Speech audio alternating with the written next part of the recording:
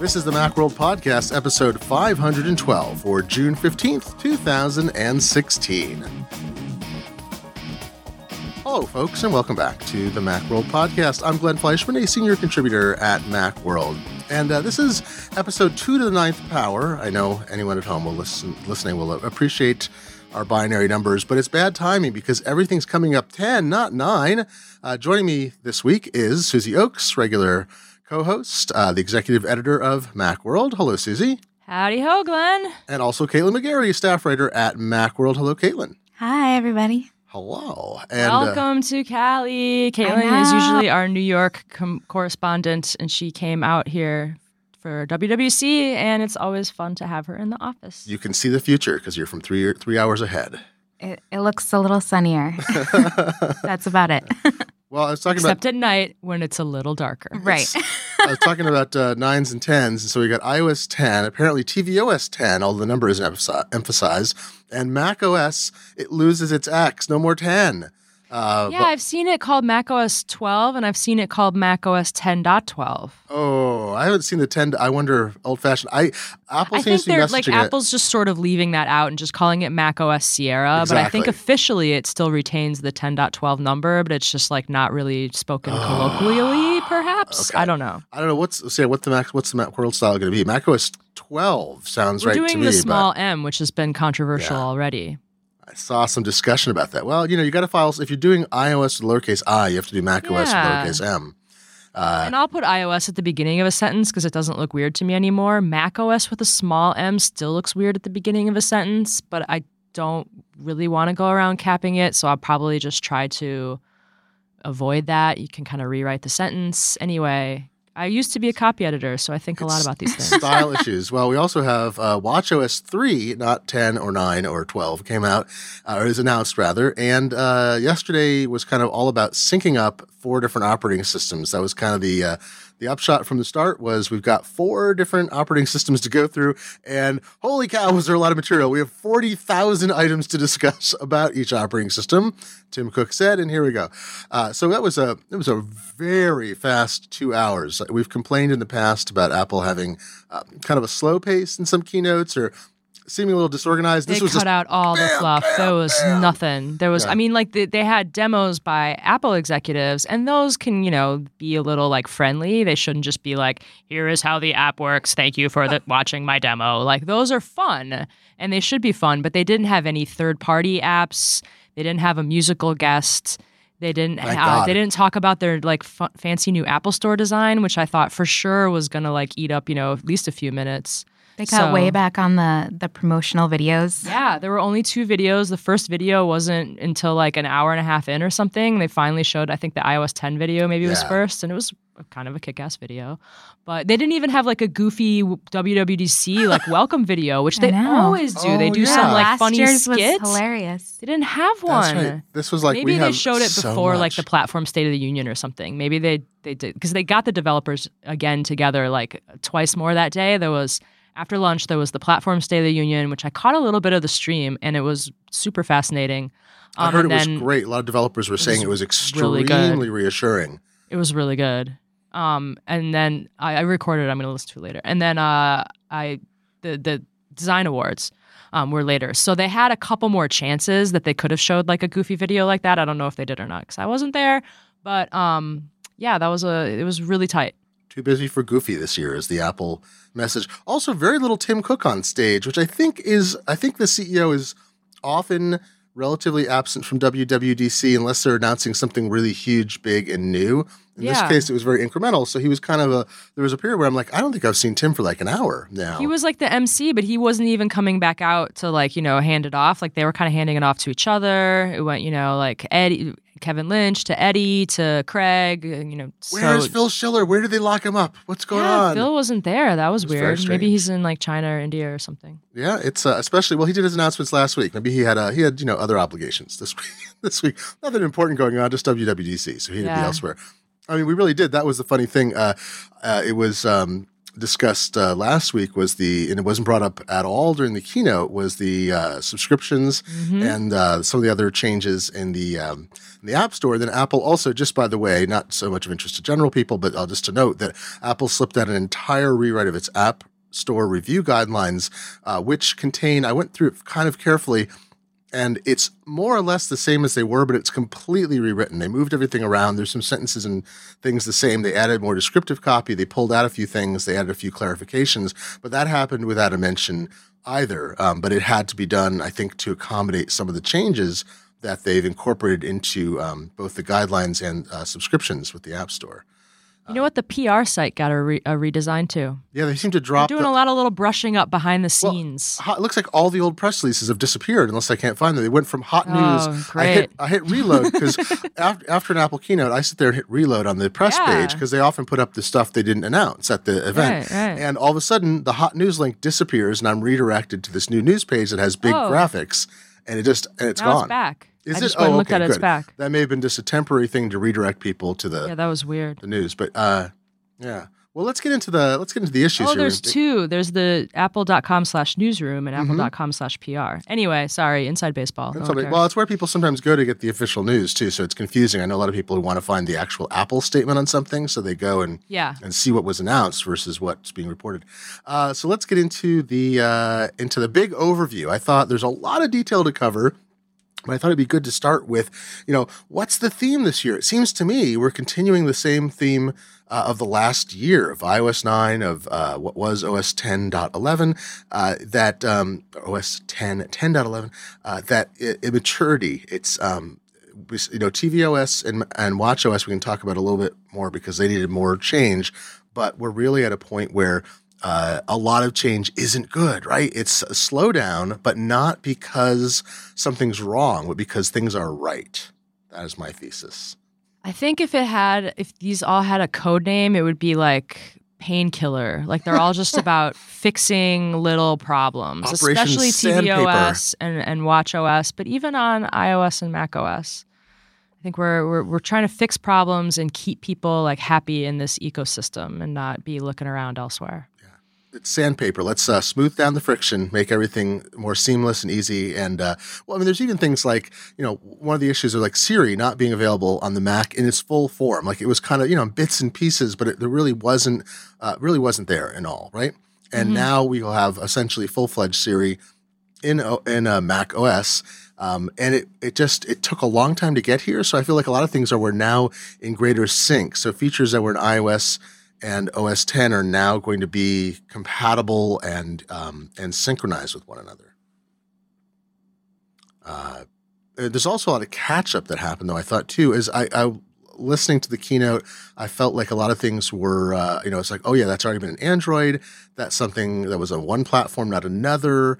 Third-party extensibility, Apple's always been very wary about that for certain kinds of features, and they added it.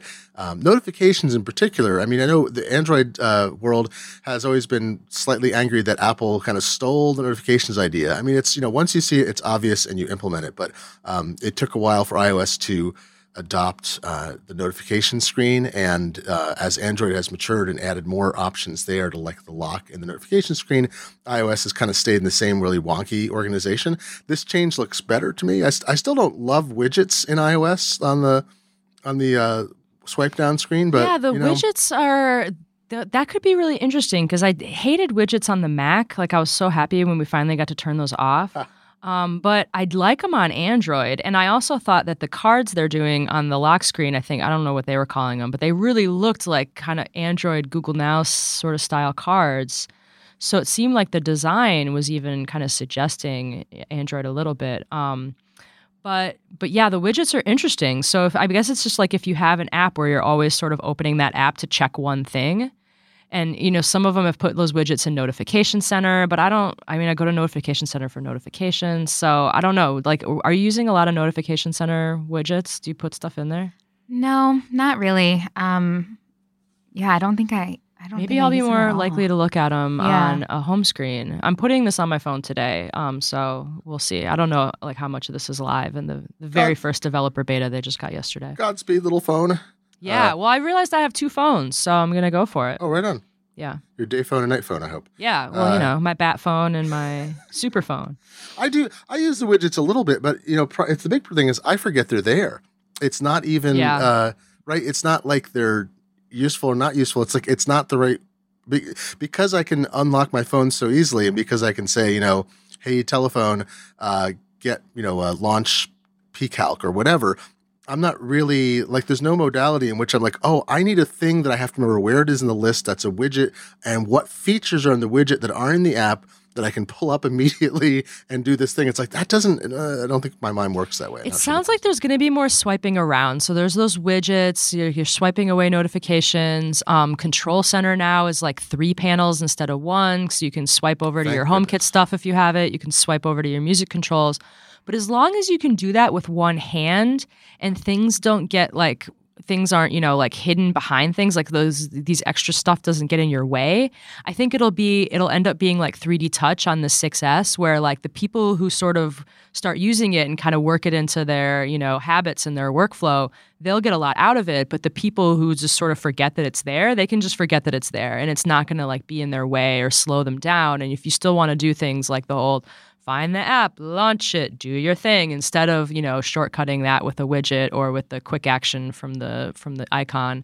You don't have to. So that's sort of nice that they're adding these extra, they almost feel like power user things. Well, but we'll see how they feel like when we really get to use them. I think this emphasizes too a little bit of how Apple, it's one aspect of how developers were able to kind of modify iOS a bit. But in this release, iOS 10 particularly, macOS I think is still very secondary because developers have had more power there for a long time.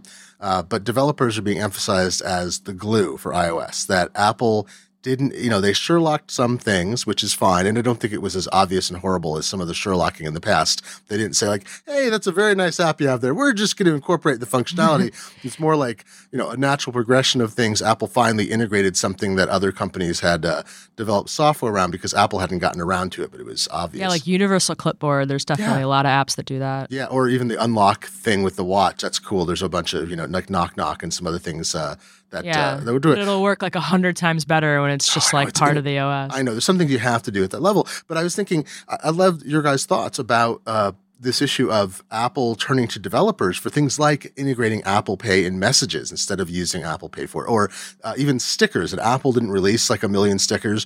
They're allowing stickers as a separate category of things in Siri and third-party integration that Apple isn't saying, we're going to be the glue. It's like, no, you guys can come to us rather than we're coming to you and you have to follow this approach. What do you think about developers being this glue in iOS as it's matured instead of Apple assuming all the functionality? Well, it seems like with the Siri SDK and the iMessage App Store, like these are just new ways for developers to make money. And we saw last week with the App Store changes, it seems like Apple really wants developers to be happy, and they take their cut, but they also help people make a ton of money. So, so I think that I think these are all good things on the developer end.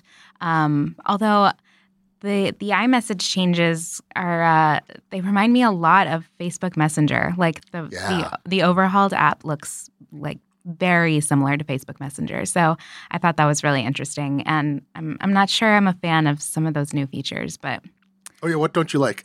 We can talk about it, I guess, when we get to iOS. Yeah, let's get into the Messages app, because that is so unlike Apple, I thought. It was, like, really out there for them. I want to push that discussion back just a little bit. I want to do a little more big picture first, so that's okay, because then we'll get, I swear to God, we'll get to it. We won't, and folks, listeners, we're not going to do every feature in every OS, because it would be like a 5-hour podcast. So with the weeks to come, we'll drill down. It took them 2 hours just to breeze through them. Oh, my God, they're going so fast. They're just like, here's 10 features, boom, boom, boom. Jesus, I can't even keep up with what you're saying. Can I just tell you what happened, though? Yeah, tell us. The Wi-Fi. Oh my gosh, Glenn. The Wi-Fi was not working on my Mac. so well. It was like connected. It's like you got all the bars, but like nothing was getting through. And I was like, well, it's beforehand. Maybe when they start talking, all these developers who are just like, Snapchatting their friends will stop. And the people who are like here working like me can get on the Wi-Fi. But no, I'm like doing my updates. Scribble Live is taking my updates. Leah's slacking me on my phone saying, no one is seeing your updates. Oh my God. So I switched. I tried to tether to my iPad. That was not really working either. I switched to my phone, to the Scribble Live app, and I did 45 minutes on my phone. Thumb typing, quick type keyboard, autocorrect. Amazing. You're it was pretty good. like, it was hard. It was hard. I've been through things. Bill Graham I've seen Auditorium things. is not equipped with the, I think Yerba Buena and some of the other places. Moscone and Yerba Buena have better Wi-Fi. Yeah, there's a few years ago, remember when Steve Jobs was like, okay, everybody turn off your goddamn hotspots. Yes, because I got yelled at. Yeah, but they've since then there's actually really some dramatic, technological solutions you can put in, and I don't think Bill Graham Auditorium has it. However, the new town hall, I'm sure we'll be able to cover. They need to have the strongest Wi-Fi in the known universe. It is funny though. It's like anyway, it's sorry. almost like the weakest link. The other thing I want to talk about was a couple things. One was AI, and there's Apple Pay. So a few weeks ago we were talking about Mark Arment's essay concerned that Apple was falling behind on the artificial intelligence front, however that's defined today, and that Google, Facebook, Amazon, and others were really stepping up. And is Apple going to be left behind because they're very quiet about things until they're ready? And I felt like we saw little, there were some strategic leaks we talked about the last 2 weeks where Apple's like, oh, we bought this company. Oh, there's other thing we're doing. And now we're seeing in the keynote, they have little bits and pieces everywhere, like the photo recognition, facial recognition of objects and scenes and so forth. Mm-hmm. But do you feel like it seemed like they were emphasizing artificial intelligence without saying like, oh, we have AI going on, don't worry. But it was like a subtle ongoing message? It was kind of in a few things. It was definitely in photos. They talked about Siri intelligence in QuickType. So if you're using the QuickType keyboard and it suggests the next word, and usually it just does that on like what they think the sentence will be, but now it's taking more context. So they said, if you say the Warriors are playing in the next word might be playoffs. And if you say the children are playing in they'll say like playground. So, and then, if someone asked you like, where are you? Like it'll suggest like, would you like to drop a pin? So there's, more intelligence going on there. And then they mentioned in photos. But then, they keep talking about how it's going to stay on your device. And that's where they're trying to make, they're saying we're just as smart, but not as creepy. Yeah, the Do difference. you think it's less creepy if it stays on the device? Yeah, I think it's a lot less creepy. And I think that's probably, I would assume, what the challenge was because, Google and these other companies can do it much faster and easier because they have all of this data in the cloud. So the machine learning part of it just is so much faster. But Apple doesn't keep any of this stuff. So they have to figure out how to implement these features just completely on the device. Yeah, I was reading about differential privacy was a word they brought up at one point, and I was reading some of the developer documents. There's not a lot. There's some research out there. In fact, Google pioneered some a couple of years ago, and the idea is that instead of sending the data, like Siri now, if you use Siri, it's actually sending information in a form from your phone that's tagged, but it's not identified with you, but it has a tag, and you can reset Siri on your phone, and it will actually delete that tag. It may retain the information in some form, but Apple, does some, essentially, it's not exactly anonymization, but it doesn't connect your identity with the information. You have to get access to Apple's database and do an enormous amount of work that is probably infeasible to reverse engineer. But Apple is taking words we're saying and using it to train its systems. And again, but you could reset Siri every day if you wanted on your phone, and you would lose the benefit of the local learning that it had, but you'd still be contributing to Apple's knowledge. Differential privacy, the idea is that instead of sending everything, you send some kind of random subset from every device, and it's tagged in such a way that no individual will be identified. There's no identifying information. And the one example that was given, and it's mentioned in the documentation, is the deep URLs that link into a spot, into an app, which Apple started exposing a while ago. So it can be like a search result.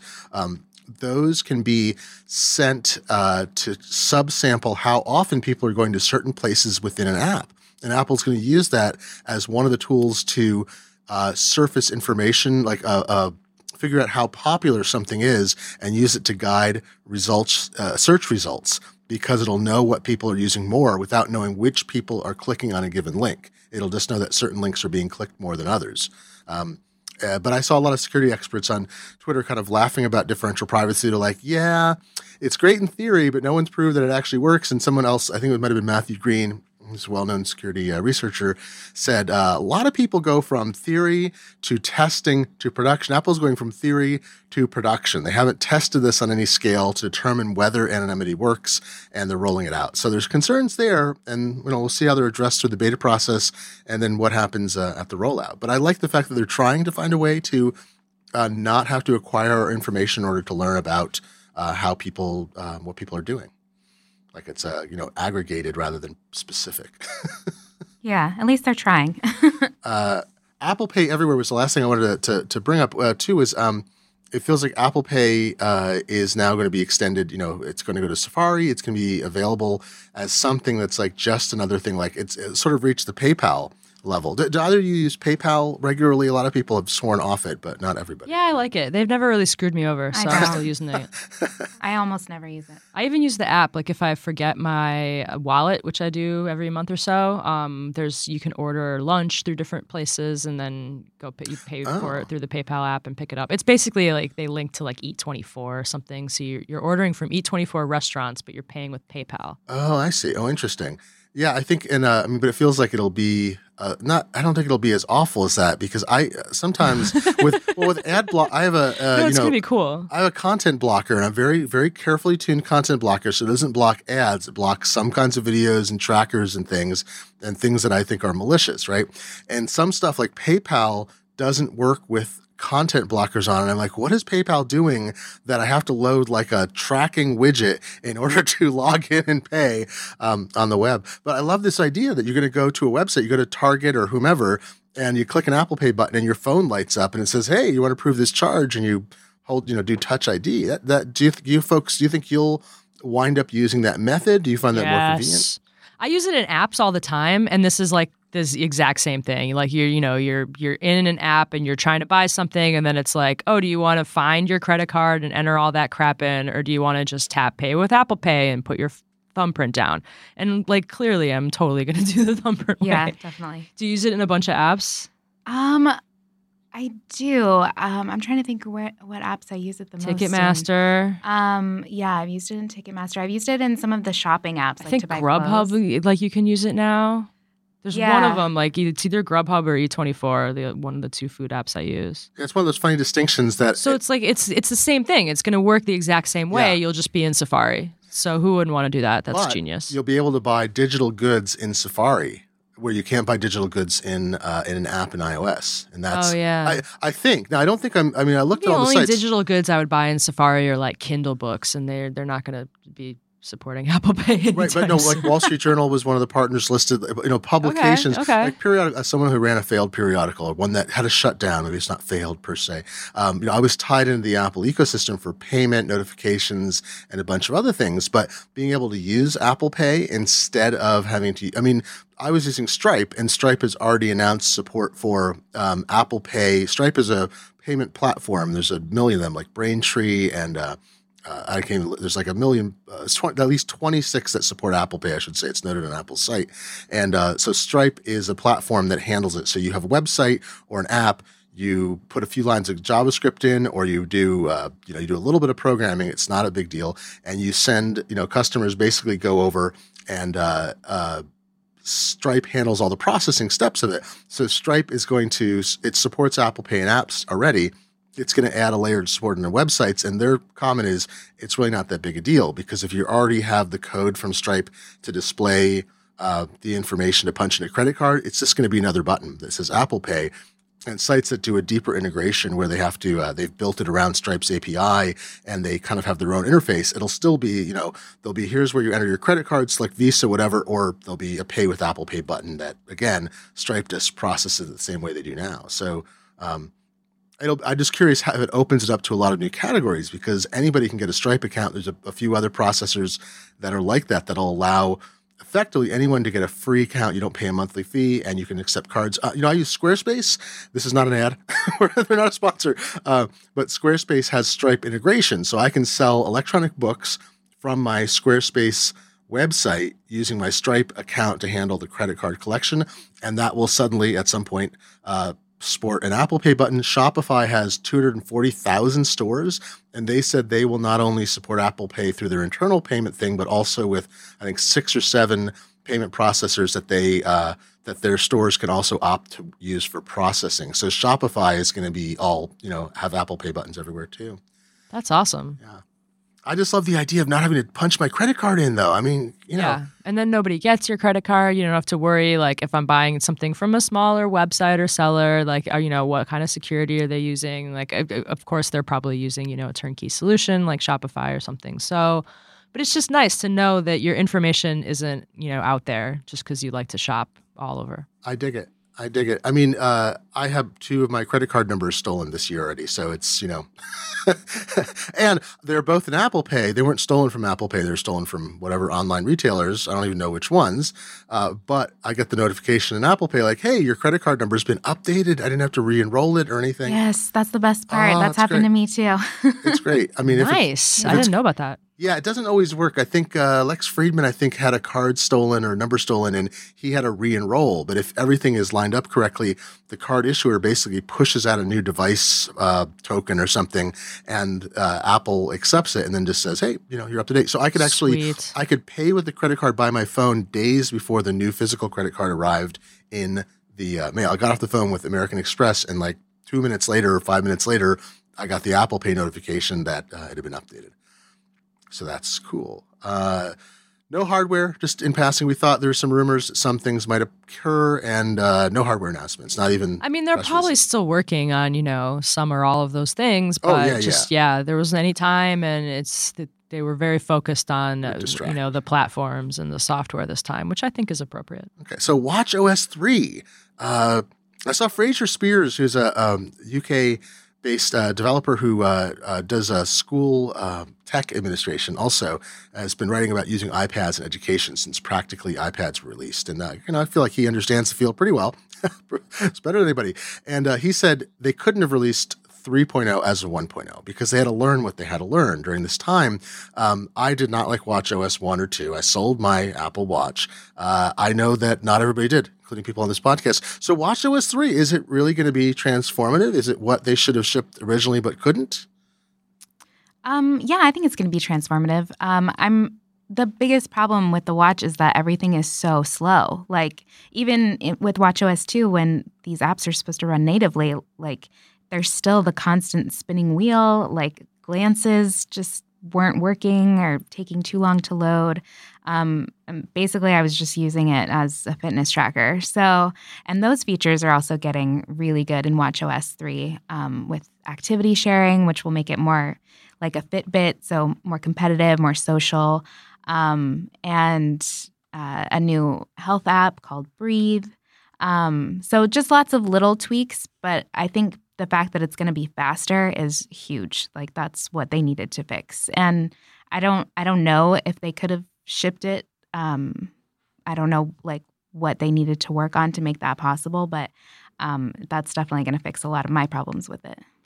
Yeah, we're excited that they finally gave that button a job because before it does that like wheel of friends, your little wheel of friends. I hated the wheel of friends. And I never used the wheel of friends. I just I just don't. So that's going to be now your dock of favorite apps. And it sort of looks like the app switcher on iOS when you see like a little kind of preview card of each app's last state and you can switch between them. But when you add apps to that dock, they're going to get background refresh like capabilities. So when you flip through those little previews, those will be live previews. So I don't know if this takes the place of glances. It does. It does. Like I glances are gone. Glances are going away. Glances are going away. That's awesome because they weren't fast enough. Yeah. So now when you swipe up, well, not now, but when you get Watch OS 3, when you swipe up from the bottom of your screen, it's just going to be the control center. No more glances. That is so cool. That seems great. It was because it was a bunch of buttons, a bunch of features, difficult to select apps, circle of friends, and glances not actually being like a shortcut to providing something quickly. It looks to me like I have to say the one thing, the app switcher still seems a little funky to me in that it just depends how many apps I'm going to go between all the time, right? Like I can't zoom out and make it easier to select, but the same thing is true in iOS. The app switcher there, I still find a little awkward, but it sounds like you both think this is going to be superior. I think this one you can reorder it. So you because glances you could order in the order you wanted. So it's not going to, it just looks like the app switcher. but it's gonna. But you still have to scroll So with among glances, you could only Apple's glances were like had live buttons, Right. and the rest of them were just kind of a little like picture, and you could tap it to launch that app. But if you wanted to do anything in that app, you had to go like look at the glance first and then tap it, and then it would open. So this is just kind of taking a step away, and it's going to be easier to launch apps that way than it is to go to that bubble home screen that has too many little apps. I mean, like they split the clock functions across like 5 bubbles. So it's just there's 5 bubbles. But yeah, so it's going to be easier to launch them from that. And then they're beefing up complications too. You can put more complications on a watch. You can design your watch face with the complications on the phone, which might be easier. Yes, definitely. Seems like there's a lot of pain points being smoothed out. Seems simpler, less funny, less fussy, more sophisticated, more funny. Minnie Mouse. What do you think about? There's like some of the things that they emphasized back at the launch, like the heartbeat and some of the sketching seemed to me like demo features. This time I feel like they're showing mostly things that are very, very functional and useful because they actually know what people are going to do with it. But then you also have things like Scribble. Now, are people actually going to use Scribble? Do you think that like one letter, there's an old Dilbert cartoon where he's looking at a Bluetooth ring and he's like, can't stop reading the web, one letter at a time. And the Scribble thing reminds me of that a bit. Is that like a new Egg Freckles Newton joke, or is it going to be useful? I think it'll be useful, obviously, for just, quick messages that you don't have, the smart replies queued up for. And, I sometimes reply with dictation, but if I'm out in public, it's the most awkward experience. You're like, I'm talking to my watch, like the biggest dork. It's taking up both hands, Yeah. You're like, oh, just scribble it off. But like you're holding one hand there and then you're scribbling with the other hand. We both have the smaller watches. It might work better because like Android Wear just announced Android Wear 2.0 at Google I/O a few weeks ago. And that was one of the things in Android Wear 2 was you could like but draw. That thing has a freaking keyboard. Yeah, and it has a keyboard. It has a little swipe keyboard, but their watches are also like ginormous. Yeah. So it might make more sense over there. But yeah, everyone's trying to figure out the best way to get a message into this thing. It might be like my third choice. It might be nice to have like on the bench. And it's not going to be my go-to. I don't know. I love quick replies. I have like 15,000 quick replies. Oh, maybe I cover every situation. I need to up my quick reply game. I'm clearly slacking. You probably get more texts than I do. Mine are all like, do you want to ride? Yes. Yeah, my texts have to be very specific. I dig this SOS feature too. I felt like yes. Oh my gosh, Apple is an ally. Well, yeah, but I had this issue at some point where I thought, it seems like the watch knows what's going on. So does your phone. And there's this feature in OnStar, and I think it's in. It's in something else I'm forgetting now. It recognizes the kind of what deceleration is like. So if you're in an OnStar-equipped car with the service enabled, it says, hey, it looks like you're just in a crash. Are you okay? And if you don't respond, it calls 911 or calls, operator dispatch. They try to talk to you. They dispatch 911 or whatever, wherever you are. And I was like, that is a great feature because I don't really – I'm happy. I think they have these for cyclists too. I think cyclists can get like a thing where if you were, it knows what kind of motion, is associated with an event like that. So since you have to have your phone with you still for a watch, no new hardware on that, but still the SOS thing, just the ability, you're lying on the ground, you've crashed on your bike, that's happened to me, being able to hold, the only thing you can do is you can reach your watch and hold it. Being able to do that seems like a nice extra. Absolutely. Yeah. So you hold the button, the button that just got a new job. Now you hold it down and it'll count down on the face. So that hopefully will help cut down on accidental. It'll say like, dialing emergency in 5, 4 or whatever. It counts down and then it will call emergency responders. It will also let your emergency contacts know give them your location. Yeah, that was cool. And then it will then display your medical info on the watch's face. Yeah, tip to everybody, use the health app on your iOS device to enter your medical ID information. And I kind of forgot about doing that. And then I'm like, oh my God, I need to do this. And then it's something that is accessible on an iOS device and now through the phone or the watch. Yeah, they know to look for it in the phone. Now it'll be also on your wrist. That's a first too for the watch. So Those look really good. And then they emphasize that, when you're traveling, you don't really think about like, what could happen if I have a major emergency while I'm traveling? That's not really something you want to plan for, but it would be smart. And your watch knows that, in the US, it's 911, in Hong Kong, it's 999, in another country, it's whatever. Like, you don't have to know that. Your watch is just going to figure it out. And it'll use your phone's cellular to call, usually emergency calls you can place even if, you don't have service, and then if you're connected to Wi-Fi, it'll place the call over Wi-Fi. So that's really cool. This is all fantastic. I think we should move on to tvOS though, because like I said, we're not going to do a 7-hour podcast today, but maybe someday. The marathon podcast tvOS, a lot of little improvements. This feels much more like things that should have happened with 1.0, because we've talked a lot about how all the complaints that we had. Yeah, it's right. But it was also, I was like, Glenn is here with me right now. It's like Apple TV. It's felt like it was released too soon. The fact they didn't have the remote app ready and updated, and then they released it and it still didn't do everything Siri did. So now we're kind of like, everything's a sync. It's like, all right, this feels stuff like you're building a platform, you want voice control, you kind of got to get a minimally viable product out there and like let it improve, like as more people write apps, like even the first watch apps were terrible. Like Marco Arment again wrote that thing being like, once I got the watch and started using it, here's all the like obvious fixes I made to my apps that were not obvious before, the platform was, an existing thing. So they got to make it exist and see how people use it, see what voice queries they put in. And it's getting a lot better, and it's about to get even better with the new OS. Yeah. I just think the single sign-in, like, that should have been a day one thing. Because you still have cable. Yes. So this is huge for you. I know. I'm like, my life has changed. So now if I can steal someone's login, I only have to deal with the guilt of entering it once, and I don't have to keep entering it knowing it's stolen again and again. So how is that going to work? Is there going to be an app in tvOS or in iOS where you enter? Oh, Glenn, it's so great. So it's in tvOS in settings somewhere. No. You're going to want one. It's in settings somewhere. I promise you. I promise you will not want one. It'll have a single sign-in thing, and you'll go and you'll say like, I have, Comcast, God bless me, and here is my login. And then it'll say, oh, look, Comcast person, here's all the different apps and channels that support logging in to a Comcast account. And it'll just show you all of them. And you'll be like, I want these 5. Don't want those other 84. Thank you. It'll be great. It's pretty cool. Caitlin can't wait. I'm so excited. Although I really do want to cancel cable. But now you have everything set up. So, like, too late for you. I know. Well, I had to call Time Warner to Are you really canceling cable? Them. No, they just keep raising my bill for no reason. Oh, yeah. That's Time what Warner, if you're listening, I swear to God.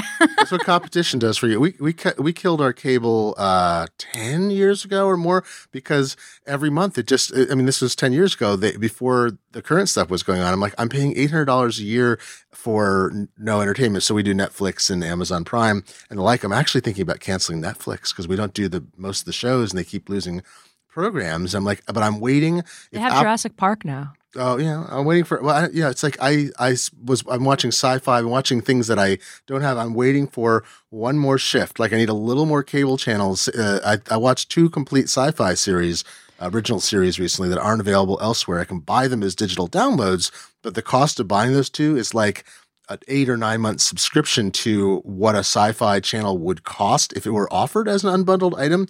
So I think tvOS, like Apple, that can crank that knob a little more and get more. I mean, they are offering Sling TV. I see that's available. That's huge. I have Sling TV, and I'm excited that it's on Apple TV because it was AirPlayable before, and we've used it. We put it on the Mac and AirPlay it over to the Apple TV. But then your Mac is all kind of out of commission while you're doing that. So. Yeah, super huge. Yeah, so waiting for one more round of unbundling. See, I figured the cable companies... Or Apple put their bundle out. Yeah, the cable companies are going to switch. Like, they were right on the verge, I think, where because, like, Xfinity is owned by Comcast, which owns NBC, Universal, and just acquired... why am I blanking out who they acquired? They just bought... another big group, the animation studio. There's all this content now where they're not as dependent on the cable channel revenue as they used to be. So I can see this shift coming where we're going to without a cable subscription will have a login subscription, basically. That would be great. And you're not going to have the cable box. It's all going to be through device, and you'll be able to buy bundles because it's so close, and they can make a fortune off that. It's cheaper for them to deliver this way. Yeah, it's like I already have a Comcast account. I'm already paying them monthly for my internet. All they have to do is just say, oh, that login that you already have for your internet account, like you can use that in the cable apps as well. Yeah, and it's just, but then you don't have the cable subscription, so you're not paying for 500 or whatever channels you never do. You're paying them for a subset, but it's coming. It's coming, and I think tvOS and in Fire TV and the Google product. Yeah, because if Comcast Chrome. doesn't offer it to me, like pretty soon I'm not going to want it from them anymore because I'm already buying it from Sling or Apple or whoever else, It's all about to change. It's all changing. And one last thing too is this is a feature that I know a lot of game developers are like, I'm not going to release a game that has to work with Siri remote because that's ridiculous because my game requires whatever features. So this release, developers will be able to release tvOS apps that require a game controller, and that's going to make I think that puts people over the top. Because, as long as it like warns you before you buy it, because or whatever. But it's pretty easy to get a refund on an app if you made a mistake buying it. So let's move on to Mac OS Sierra. Lex Friedman pointed out that Apple has now named products after 2 of his 3 children, so he's just waiting for some kind of Anya product. He has a Liam. Does he have a child named El Capitan? He does not. No, but he's going to change his name to that, I think. That's what I call him in private. I always call Lex El Capitan. El Capitan, mi Capitan. So you had you're concerned, Susie, about Siri on the Mac, about the awkwardness of it.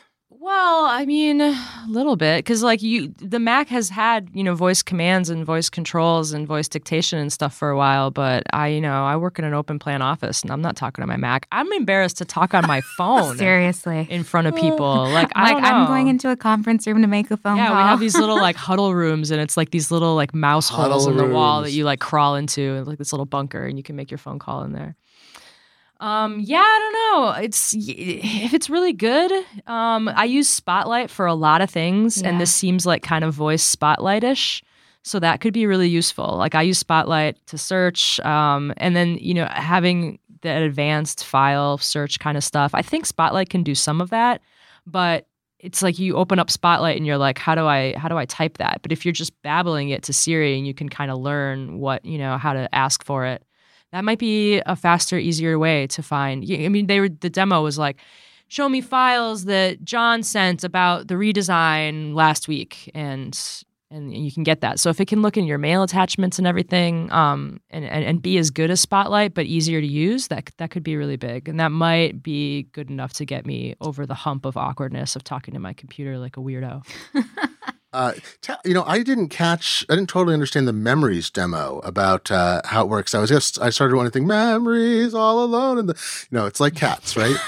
But does it? Is that a song from Cats? Yes. Memories. I'll try. I won't do it again. No. It was.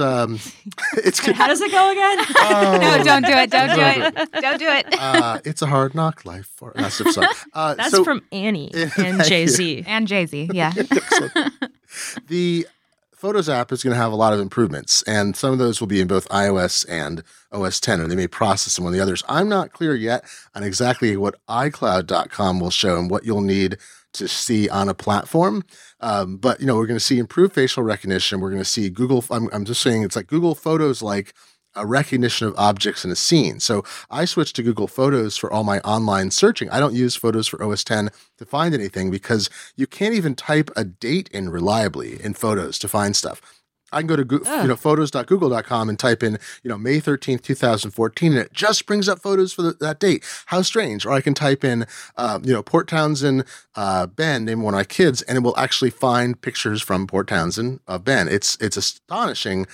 It's actually really hilarious. This is embarrassing because I was using Google Photos on my phone because I love how it will just back up everything into the cloud for free, unlimited, forever.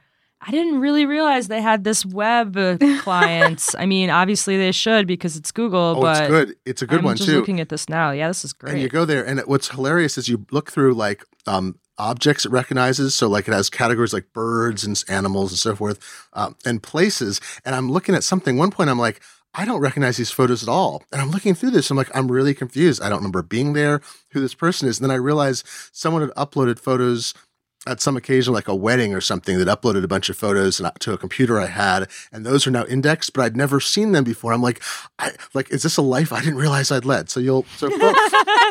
Google Photos is finding images of my past lives. I'm typing past life in here right now. I believe it does alternate results. Alternate universe. This is my first trip. But so I'm glad Apple's bringing it, because the idea that you have to keyword stuff or do like really structured searches is maddening. And if you can just type in baby in every baby photo you ever took of any baby. Now I'm just typing in random stuff. I know, you can waste. I wasted a lot of time in Google Photos. The thing I don't get. So Susie, you were at the demo. Caitlin, you were watching intently. I was too, and I can't figure this out. The memories feature, it makes like automatic movies of things for you.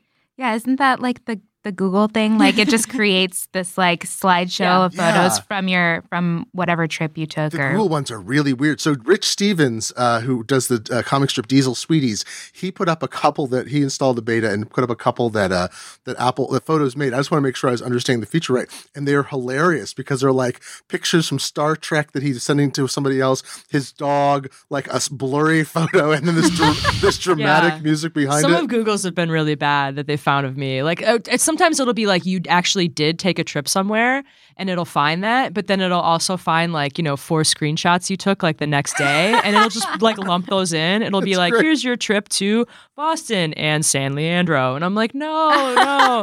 But you can tweak them if you want. It's sort of funny to see it their like first attempt. Here's what a machine intelligence thinks about your life. That's what we're seeing. If you go, Rich's R. Stevens with a V on Twitter if you want to see some of the movies that he's made, and I'm sure people will be posting them. We should post some funny ones and do like a hashtag. Yeah, I'm really curious. The Google ones are pretty hilarious at times. It's like because it tries to but it learns too. I think the question is how much feedback gets sent by these things as you modify. When you tweak it, does this Apple or Google send information back, say, oh, this wasn't right, and does that improve the future ones? But it's clever. Watch Space Unlocked, we already talked about in macOS. Universal Clipboard, awesome feature. You'll be able to, copy and paste across platforms, which is pretty cool. Speaking of editing stuff and Google, so Google put out their app for editing live photos. Well, not really editing live photos, but like smoothing out live photos and turning them into GIFs and making them more shareable. They just put that out last week, and then yesterday, Apple didn't mention this in the keynote, but guess what? You can edit live photos.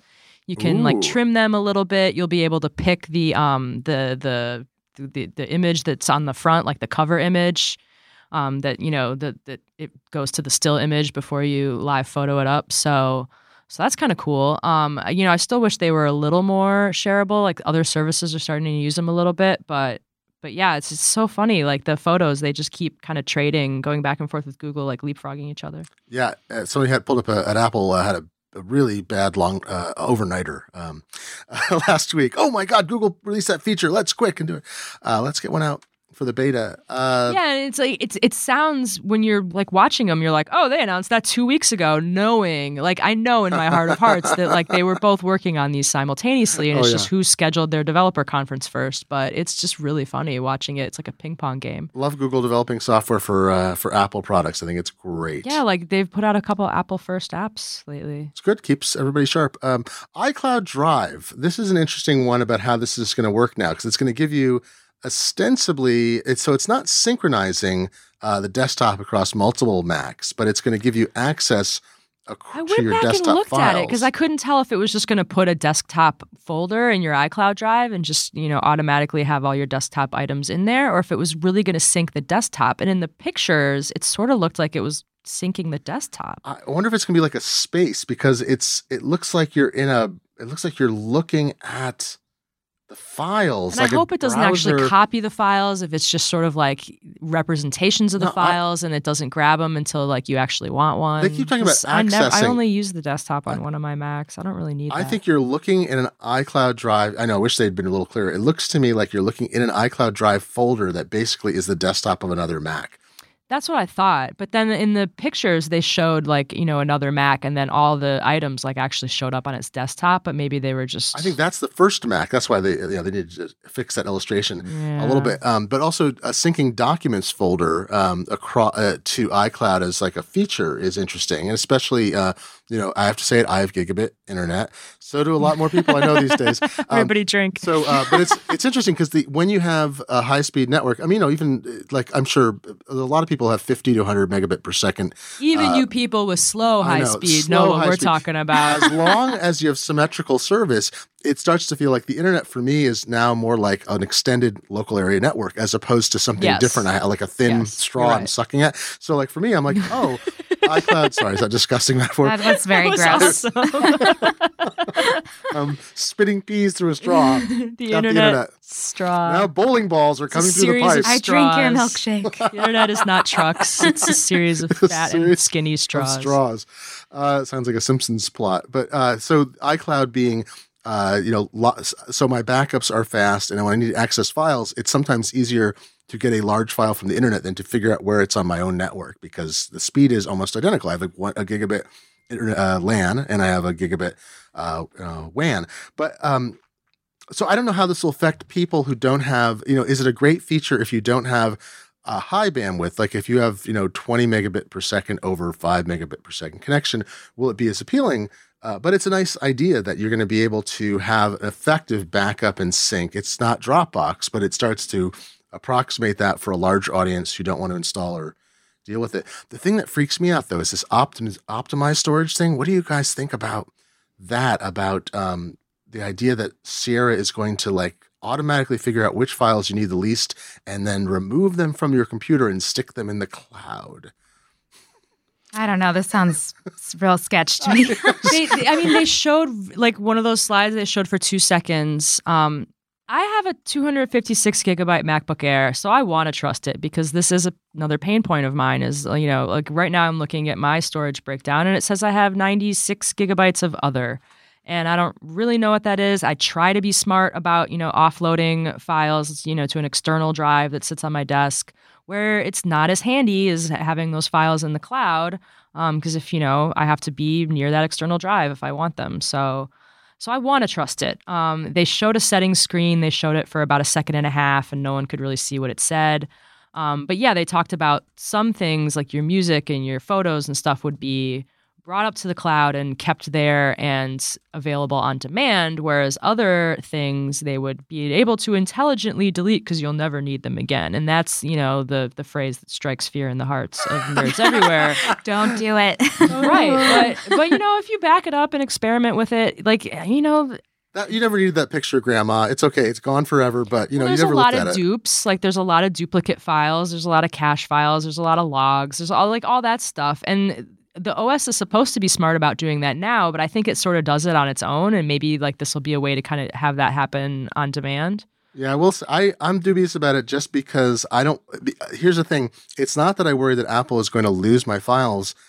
Although, who knows? There could be some sync operation failure. It's that you cannot... iCloud plus library equals scary. You can't back up iCloud. So people have written to me, to Mac 911 a lot, where they said, I want to only have optimized copies of my iCloud photo library on my computers. How do I back up the full resolution photos? Because the full resolution photos will then all be at iCloud.com. And I've said, you can't. So don't do this. Figure out a way on a desktop Mac to have non-optimized photos, full resolution images and media, maybe on an external drive. If that's what I do, my photos library is on an external drive, so I'm not taking up my internal SSD, and I also don't access the photos that often to need the fastest storage. But this plays right into the same thing. I can't back it up separately, then having one copy in the cloud is not safe. So yeah, because they say that if it's in the cloud, that you don't need to back it up. But the cloud is just someone else's computer, and you do need to back it up. The cloud is just someone else's computer.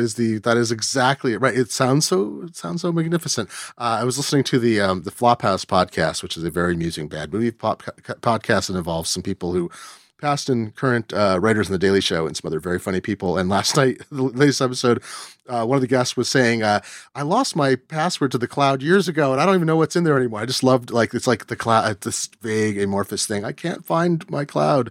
But that's the way it did a survey, and there was a surprisingly large number of people that thought that the cloud didn't work as well, during bad weather.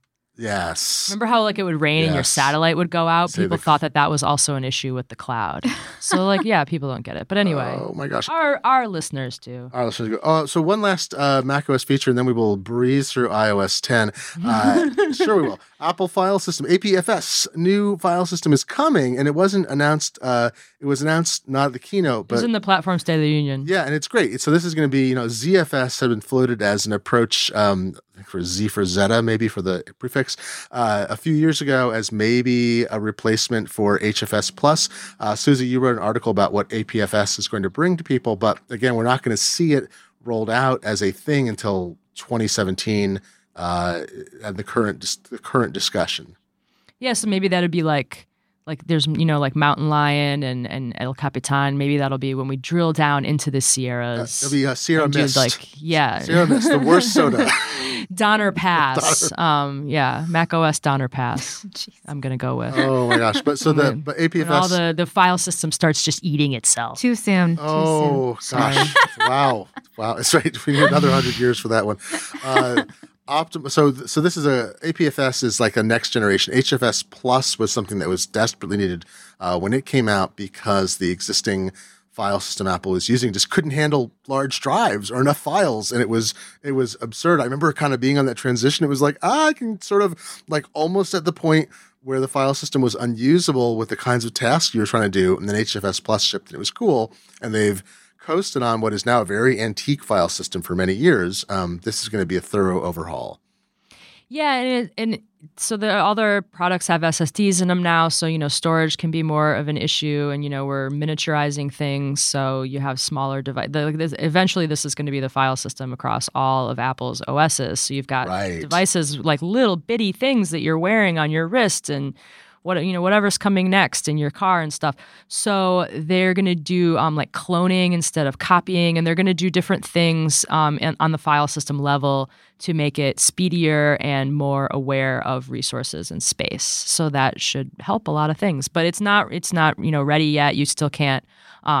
These file system volumes can't be indexed with File Vault. They can't be encrypted with File Vault. They can't be backed up with Time Machine. So they have a ways to go. But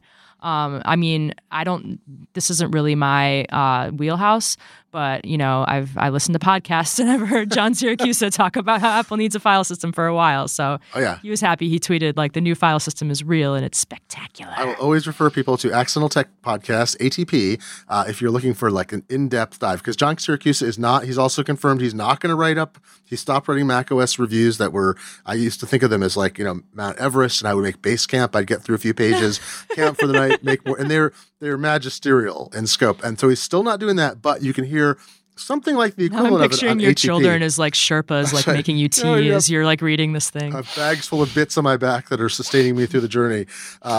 One of the things I like about APFS is it's encrypted by default. So right now, File Vault 2, Apple introduced it in, I think it was Lion, where it's a full disk encryption option.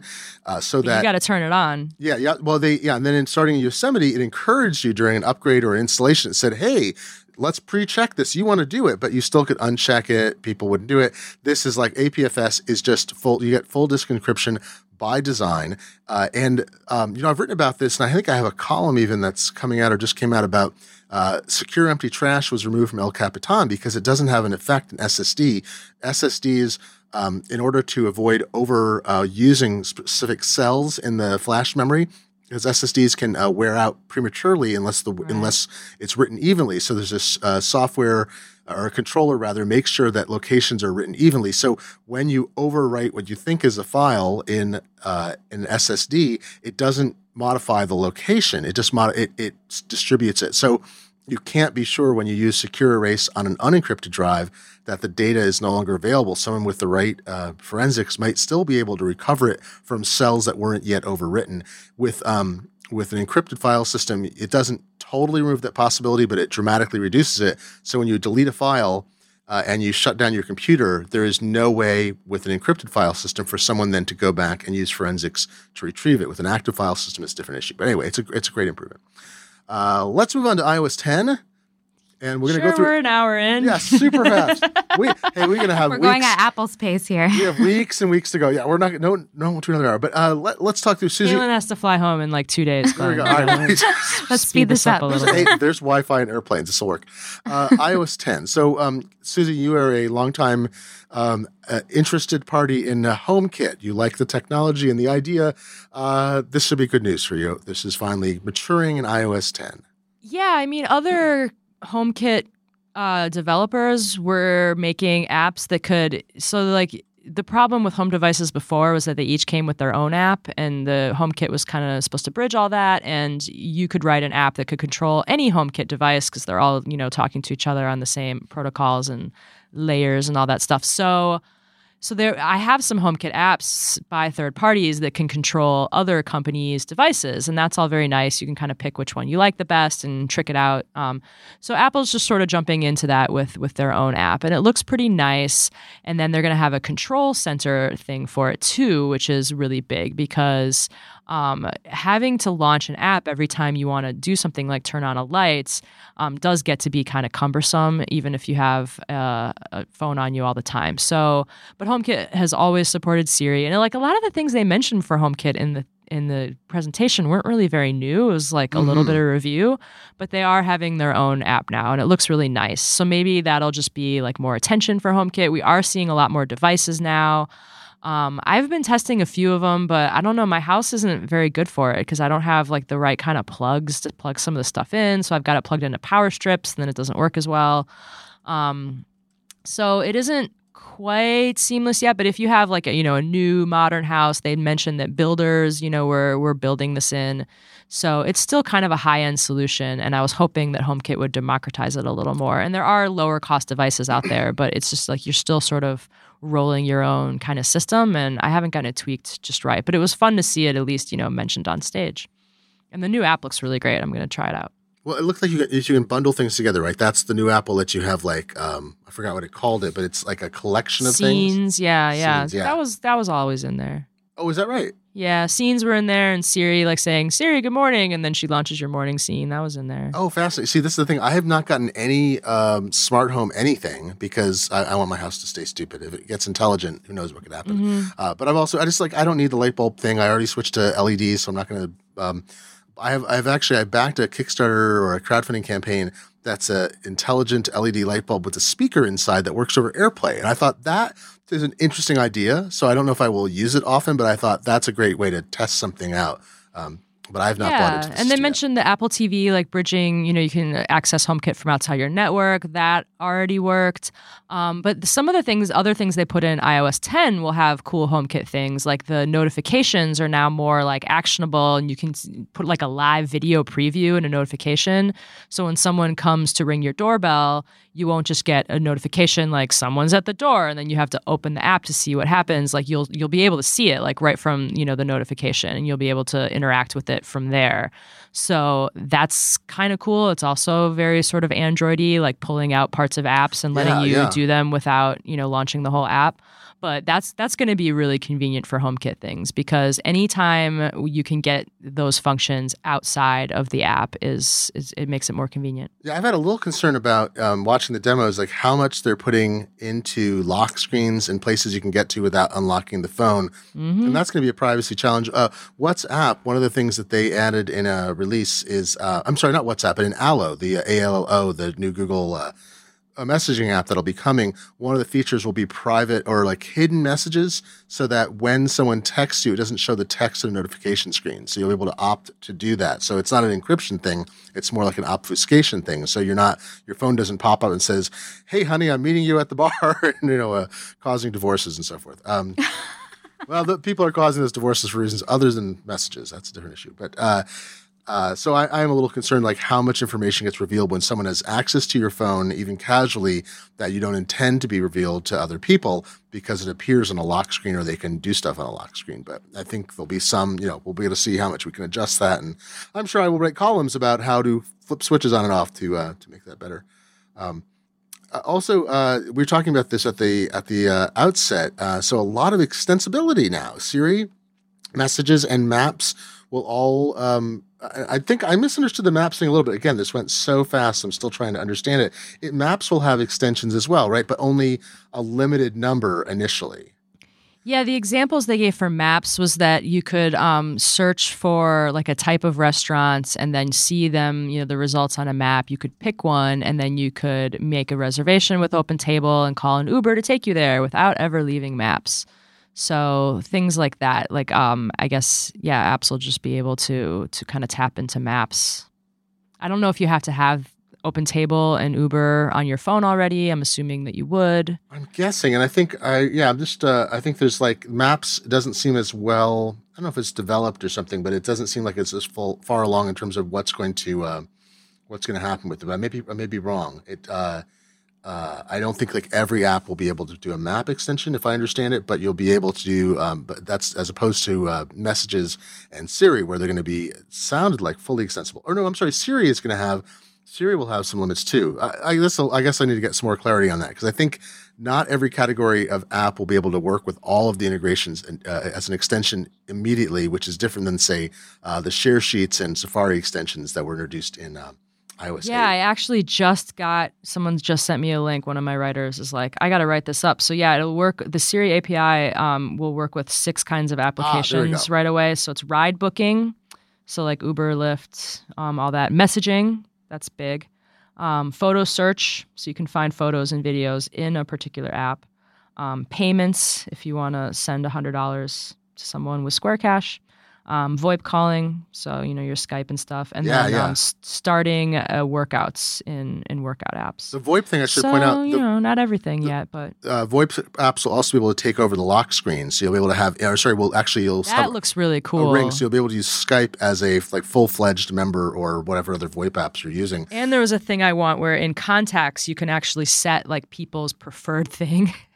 So you can know, you can find there'll be a place for you to like make a note for yourself. Like now, I guess you could do it in the notes thing, but there'll be a field, or you'll be able to star someone's like preferred method of contact. Oh my gosh! So you can remember that like Glenn likes it when I contact him on Slack, but Jason likes it when I iMessage him, and because that's tough. Like different people have their preferences, and I don't want to like screw it up by calling someone who hates phone calls. Yeah. Caitlin, I understand you're an expert in the stickers business. Oh gosh, here we go. Here we go. I was unaware of it. I read Molly McHugh, used to be at Wired and is now at The Ringer, wrote this piece just a few days ago about the multi-$100-million business in the stickers world, and I was taken aback. It's sort of like ringtones. Remember when ringtones is like a multi-billion-dollar a year business? Briefly, I think it tapered off, and stickers are the ringtone of the 2016 era. And it's another one of these things. I want to preface it by saying, like, I think it's an area that people poo-poo. It's sort of like Pinterest or other stuff. It's like, it's something that I'm going to guess is predominantly used by women. And thus it gets denigrated in the media because like, And like teen girls, anything for teen girls can't be taken seriously. Yeah. I know what you mean. Are the leaders in technology. They adopt everything before everybody else does. And then it becomes a feature. And then as soon as guys start using it. So I'm going to say that at the outset, but I don't understand the sticker world because I'm also an old and also a guy. So explain this to me, because it's a huge, I was reading that article and I've been reading up on it. It's a huge business. How is this going to affect the revision in Messages? So I think, like I was saying earlier, that Apple is they're going after Facebook Messenger, which has their own stickers, Viber, Line, like all of these apps have stickers, and they make money by selling you stickers. And you're right, it's a huge business. I just think stickers are like the cheesiest cheese to ever cheese. Like I cannot even handle stickers, but people send me animated. stickers. They're sort of a cross between like an emoji and a GIF, like a little cartoon GIF / like giant super cute emoji. So it's that kind of style. Yeah, it's just too. I just can't. There's a lot of people. I didn't want to be like, no Messages app, boo, because they had some useful things in there, like Square Cash and the DoorDash, how you could do like a group cart. The group cart, and be like, we're all going to have, a picnic. Like, let's all order something from this menu together. Like, that was genius. So there were some really useful things in there, but then they were also like, his whole app drawer was clogged with like, 5 different sticker apps from different Disney movies. Because like every movie and brand and cartoon like has its own. And get this. They can get kind of out of control. This is something Macworld obviously needs to do. a stickers app is just a bunch of images in an Xcode project. You don't have to write any code, is what I was hearing. So, and this is the interesting thing about the democratization of apps. So conceivably, without much technical knowledge, without any programming knowledge, it should be possible for anybody to create and release their own stickers apps. Now, Apple still has to approve them, but that's going to be fascinating. Yeah, I mean, there's this. My kids are 9 and 11. They don't have their own phones yet. At some point, they will get them, and we'll have to deal with all that. I don't feel like it's necessary yet because of how their lives work. But I mean, the tween to 25 age group spends a lot of money on apps and in-app purchases, and this feels like another way to tap into that market. It makes messages seem hip, like, you know, your uncle is trying to be hip with the, hey, I'm cool, but and those like custom emoji apps are big now, like Kim Kardashian's Kimoji. I just downloaded a Steph Curry emoji one, and those kind of work as keyboards. So that's really obnoxious, because then if I'm not in my, you know, if I'm in like a regular typing app and I'm trying to switch to like my text expander keyboard or something, all of a sudden I'm like flying through keyboards and I got all these Steph Curry emojis, like, you know, popping threes down in my keyboard. And I have to go and like, no. And it would be nice to be able to confine those to messages, which is like, in, you know, realistically the only place I'm going to use them. Yeah. So I'm kind of into that, but yeah, I will not be spending money on stickers. Like in Facebook, they give you a lot of them for free. Yeah, in a lot of apps, they're mostly free. And like Snapchat has like basically the equivalent of stickers that you can layer on your snaps, but those are all free. So I think brands are just going to use this as a way to make money, and maybe people will buy into it. I'm going to make a set of down with stickers. Oh my gosh, I'm going to make a set of dad joke stickers, clearly, and I'm going to make a fortune. This is going to make my wealth. Not through hard work. Yeah, you could have little like pictures of your like floating head making like different funny faces, and those could all be stickers. Exactly. I don't know if Apple will approve that though. That could be very tricky. Like, I actually have a friend who's in town for WWDC, and he's a developer, and he's also an illustrator, and he's been blowing me away with his beautiful like Apple Pencil illustrations, and he's like making his own children's book, and I'm going to get him to like write an article about it. But he was really excited about it. He was like, I could draw stickers. And I mean, he has the chops. He could probably like code in an emoji keyboard app if he really wanted to, but he has no reason to. But he's like, you know, it's just drawings, like Glenn said. So I don't know. Maybe someone will do something cool, but it is sort of silly. Someone tweeted at us. They're like, I can't believe they're spending time at the developer cycle for like stickers and emojis. But it's and I'm like, yeah, there's so much money to be made from it. Is the thing, so much money. Susie, can I say this word on the air? I know we're sort of a family program. Say it. So dick pic mode, like clearly it's so dick pic mode. The hidden image, like I mean, the way they introduced Let's explain what we're talking about. Okay, Invisible ink. Caitlin, tell us. Invisible ink is like this new feature in messages. So when someone sends you, they can scramble the photo that they're sending you. So or text. So you have to like swipe away to see, you know, what it says or what the image is. And yeah, I could see this going horribly awry. Like, I don't even want to. It'd be funny for, like, you know, if you wanted to tell, like, a knock-knock joke or something. I guess a knock-knock joke was back and forth. But if you wanted to tell a non-knock-knock joke. Yeah, and then the example they gave, they were like, you could say, like, I have a surprise for you, and it's a scrambled picture, and it's of your engagement ring. No. And I'm like, that's really sweet. Everyone's going to use it for dicks. Yeah. I just, even in the demo, I mean, Federici basically made that joke. He's like, what could this be? I forget what he said exactly. But everyone in the audience sort of nervous laughter. And then we were all like, it's an engagement ring. It's good. But, it's there's a lot of it could be fun. Some of those things in messages look sort of silly to me. Yeah, well, we got the bubble mode, the big emoji. I like big emoji, and I cannot lie because you like Slack, and Slack just made their emoji bigger, and it's nice. You see all the little detail. Emoji are very beautiful. The jumboji, as they called it. It's true. It's the release note said we embiggened emoji. That could be your sticker app. It could just be called embiggen jumboji, and they could just be the same emoji but super That's big. Right. You have to like scroll around to see it all. I don't want to see the pile of poo emoji at that size. Thank you. But if you are using emoji to communicate, it is kind of nice to have them larger so you can see what someone's doing. I use emoji. And no iMessage for Android. That was a slight surprise because it seemed like that was, I shouldn't say surprise, it seemed like that was going to be announced. It came from sort of reliable sources and didn't happen. I feel like if you want to win the messaging wars, you got to be cross-platform. But I also think that if Apple opened up iMessage to Android users, a lot of people would switch to Android. Like, oh yeah, maybe my boyfriend is, diehard iPhone user, and he was thinking about switching to Android this year. But how diehard is he then?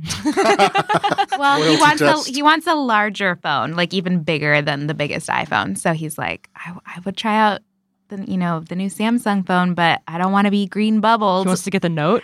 Yeah. Oh, cool. Yeah. Well, is it? I don't know. Don't let Flo listen to this episode. I think we would look good with I think he could pull it off. I think so too. But he was like, I don't want to be green bubbled. I don't want to look at our conversations and they're all green bubbles. The green bubble is not a good place to be. Yeah, you don't want to be cast off in green bubble. Well, sometimes they don't deliver. My wife and I have had this problem repeatedly in group texts where mother of a friend just doesn't get them. Where we see it green, it shows up, the text never arrive on her phone, and there's no delivery response there. So, yep. Yeah, it's the one good joke, I think. Actually, a couple good jokes. I actually laughed heartily a few times during this keynote. Federici is a pretty funny natural comedian, I got to say. He's loosened up over the years, but the bit he used to be such a stiff, and now he seems so relaxed, and he can just he says something. I'm like, that is actually, and I'd laugh. I'm like, it was actually a good joke.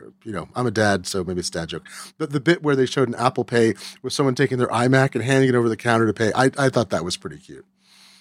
Yeah, that was funny. It was good. It was funny. She says, Maps in iOS.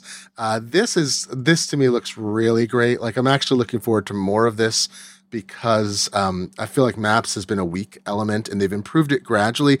But I use Google Maps because it was reliable when the Maps app wasn't. I keep using it because there's little things I like. This might get me to switch to Apple Maps because it's going to add not just the integration of other apps, but it's going to do that thing like alternate routes, which some people have seen. I don't know if they were shifting it out in beta or something, but John Gruber talked notably about seeing these options. It's a great feature in Google Maps when it says, there's congestion ahead, rerouting you. That's awesome. I mean, Waze does that too. Yeah, it's great, and it's a feature. Waze is Google now. But. Oh, right, but it should have that feature. But even the things like I had this notion, months ago. I thought, why isn't Apple taking my calendar information and integrating it with Maps? So it's and then you get these announcements. It started to do that. If you want to get there on time, you better leave now, right? Yeah, and that's if you have to put like the full address in under location in the calendar, like all the way, like and it'll autocomplete it now. It'll suggest. But if you just put in like 501 2nd Street, like that won't do it. It has to be like 501 2nd Street, San Francisco, California, like zip code, maybe even United States. And then it'll be like, okay, I know exactly where that is. You need to leave now. I use Fantastical and it does really good auto completion of locations. Yeah, Fantastical will suggest it for you very reliably. I started doing it, but I love this notion that it's going to give you more information, like almost like an agenda and help you kind of along your route. As well as they added nearby in iOS 9, and I just tested iOS 9.3 they added some stuff to CarPlay, so I tested it in a Chevy Volt and made a video. And one of the things that I kind of dinged it for was they were like, "Oh, we're finally on 9.3. Let's put this nearby feature from iOS 9 into CarPlay where it belonged from day one." And then it was suggesting all this stuff behind me. Oh, that's great.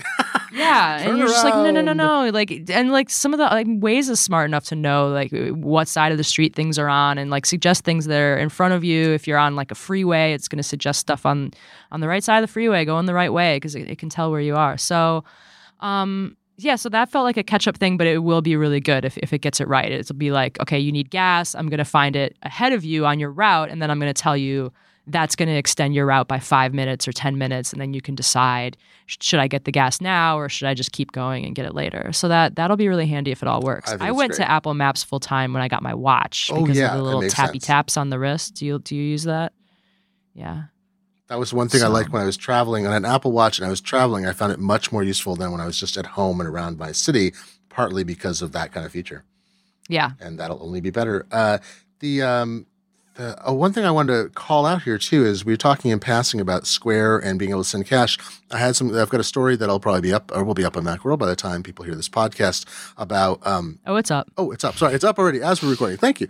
Susie never sleeps. That's the secret. She's always working. I did it at like 11:30 and then I went to bed. Oh yeah. And then Square hasn't at this point. They said they can talk to me more after the public beta is out for iOS because they're kind of a keynote partner. Yeah. They can only talk about what's demonstrated. But they said, you'll be able to say something like, "Ahoy telephone, send Susie $50," and it'll say, do you want me to send that to Square? However, you'll integrate or select That's the app. That's a good demo. I think you should all try that because it's going to be a great experience for everybody. Oh, by the way, I'm changing my name to Johnny Send Cash, just so you know, and that'll be good for me.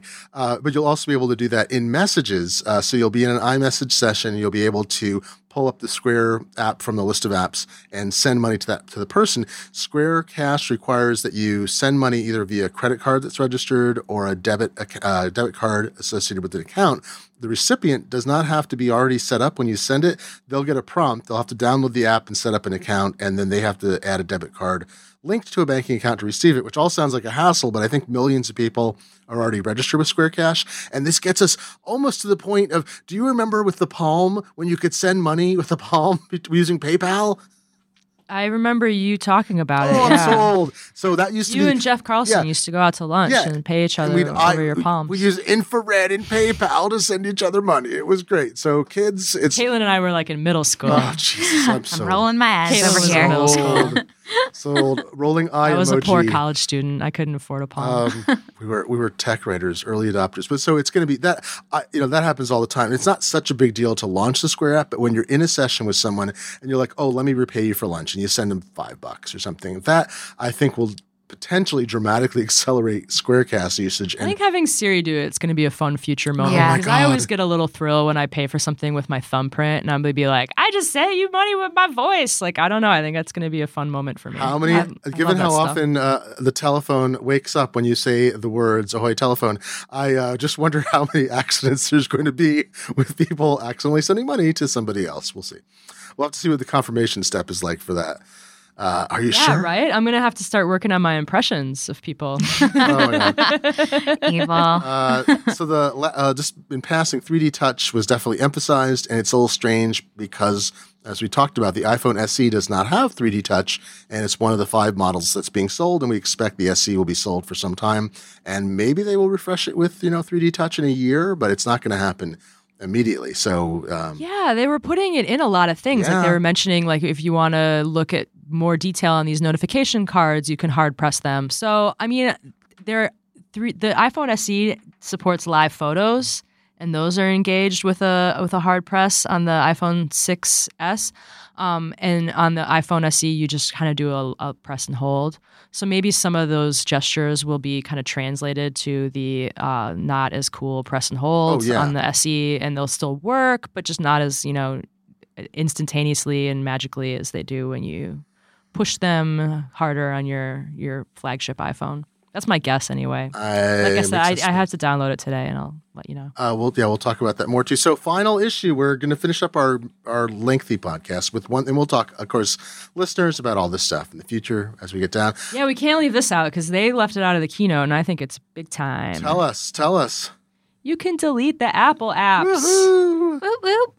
You can delete they put all the built-in Apple apps in the App Store, so you'll be able to delete them and get them again.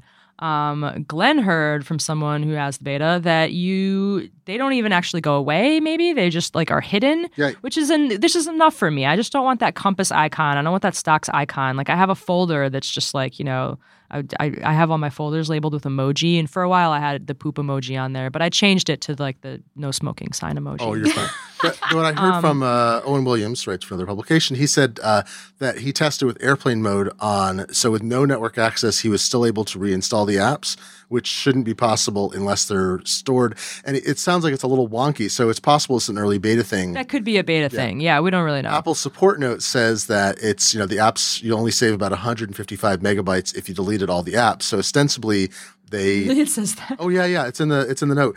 I think they're being straightforward about it. I feel like, we were talking about this at the outset too. Like this is yet another one of those things. It's like they're just shaving away all the little splinters and crud all over the OSs, things that annoyed. I mean, this has annoyed people for years and years. They're like, okay, we're just going to do it. But the related part was it lets Apple update these apps outside of iOS updates. And that's very nice. I never thought about that was locked in that way because I don't use the apps for the most part. But that's, clearly one of the things they want to be able to. That was a benefit when they unlinked all like the iLife apps and started updating them. I mean, they usually end up getting updated kind of in concert, but not always.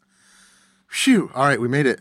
We're at the end we've covered 5% of things. And but the big question I have about this, yes. I'm not quite done, is will you be able to then, so what if I do delete like calendar or mail, like and then, I'm somewhere and I'm online or someone emails me, or they can't email me, someone messages me, an address and I don't have the Maps app installed, or they message me an event and I don't have a calendar app installed. Will it prompt me to install one? Will it offer me all the third-party calendar apps I have installed and ask me which one I want to use for these things, which is what Android does, which would be amazing? Or will it just say like, haha, you have to get that app back? Right now, it apparently, I'm trying to figure out I haven't tested this myself. It sounds like it warns you. It tells you something doesn't work quite right. Like I think it tells you need to install the app you were asking, I think, at some point, if you can't assign another app, if I can use Fantastical, can I say open all calendar stuff with this and delete the calendar app? If I can, it's great. But if I have no calendar app installed, does it prompt me to download it? So they may wind up, this is one speculation, they might actually keep some base stuff installed so that if you need a calendar entry, you'd be able to view it, but I don't know. I mean, that's going to be confusing, especially if they say... Yeah, it says it can affect things like related system functions. Exactly. And they give a couple examples. They say, like, if you remove the Contacts app, your contacts won't get deleted. They'll just show up in the phone app, which is probably where you look at them anyway. And then on the iPad, they don't have the phone app, so you're not allowed to remove the Contacts app because, you have that database of contacts. They got to show it to you somehow. But they didn't mention, like bigger questions to me like calendar or mail. But it also is worth pointing out that they don't actually use the word delete on this page at all. They say remove them from the home screen. So that would suggest that they really are not being deleted. We'll have to do some. But it also says, they're designed to be space efficient. So all of them together use less than 150 megabytes. And that would imply that you are getting space back. I know. So maybe it deletes like parts of them, but keeps other parts of them. It could be super interesting. It could be deleting databases is the thing and not deleting the actual app. I would be surprised if Apple was ready to say, like, yes, you can use all Google apps for your default apps and instead of the Apple apps. Like, that would be so weird and un-Apple of them. We can do that on the Mac. We can use whatever we want, but that's like more of the Wild West than iOS has ever been. One Mac feature I want to follow up on, speaking of what you can use on a Mac, is someone posted a screen capture that the Gatekeeper feature in the Mac that lets you choose whether you install apps only from the App Store and signed developers, or any app. That apparently only says App Store and App Store plus signed developers. It removed the other, any app option. Ew. So early betas, you never know. Things change, but I'll be following up on that. Oh, one more iOS 10 feature. Get this, guys. You will not have seen this in the demo. You can load images in a message at the top of a message now. In mail for iOS, you know how if you want to load images, I would get these messages and you'd be scrolling down this endless message to tap load images, then have to go back to the top. The load images message now appears at the top of a mail message. Aw, look at that. I know, isn't it great? What an improvement. Shaving down the splinters, planing the operating systems and smoothing them down. All right, well, we've reached the end of this episode. I think that was a smooth, splinter-free podcast. That's right. I'm feeling fine. I'm yeah. going to go shave now to feel even smoother. And thank you, Caitlin, for joining us on this episode. Thank you. Susie, great to talk to you as always. Yes, thank you. I hope we still have something to talk about. I think we have, after the doldrums, I think we have 1,000 episodes ahead of us. So, folks, thanks for listening to this week's episode 512 to the 9th power for June 15th, 2016 of the Macworld Podcast. You can email us, podcast@macworld.com. Find us at macworld.com. Leave messages, send smoke signals, get in touch with Susie and I on Twitter at GlennF, GLENNF. Or SFSooz, SFSOOZ like Z. And we look forward to hearing more from you as this develops. Thanks for listening, and we'll be back next week.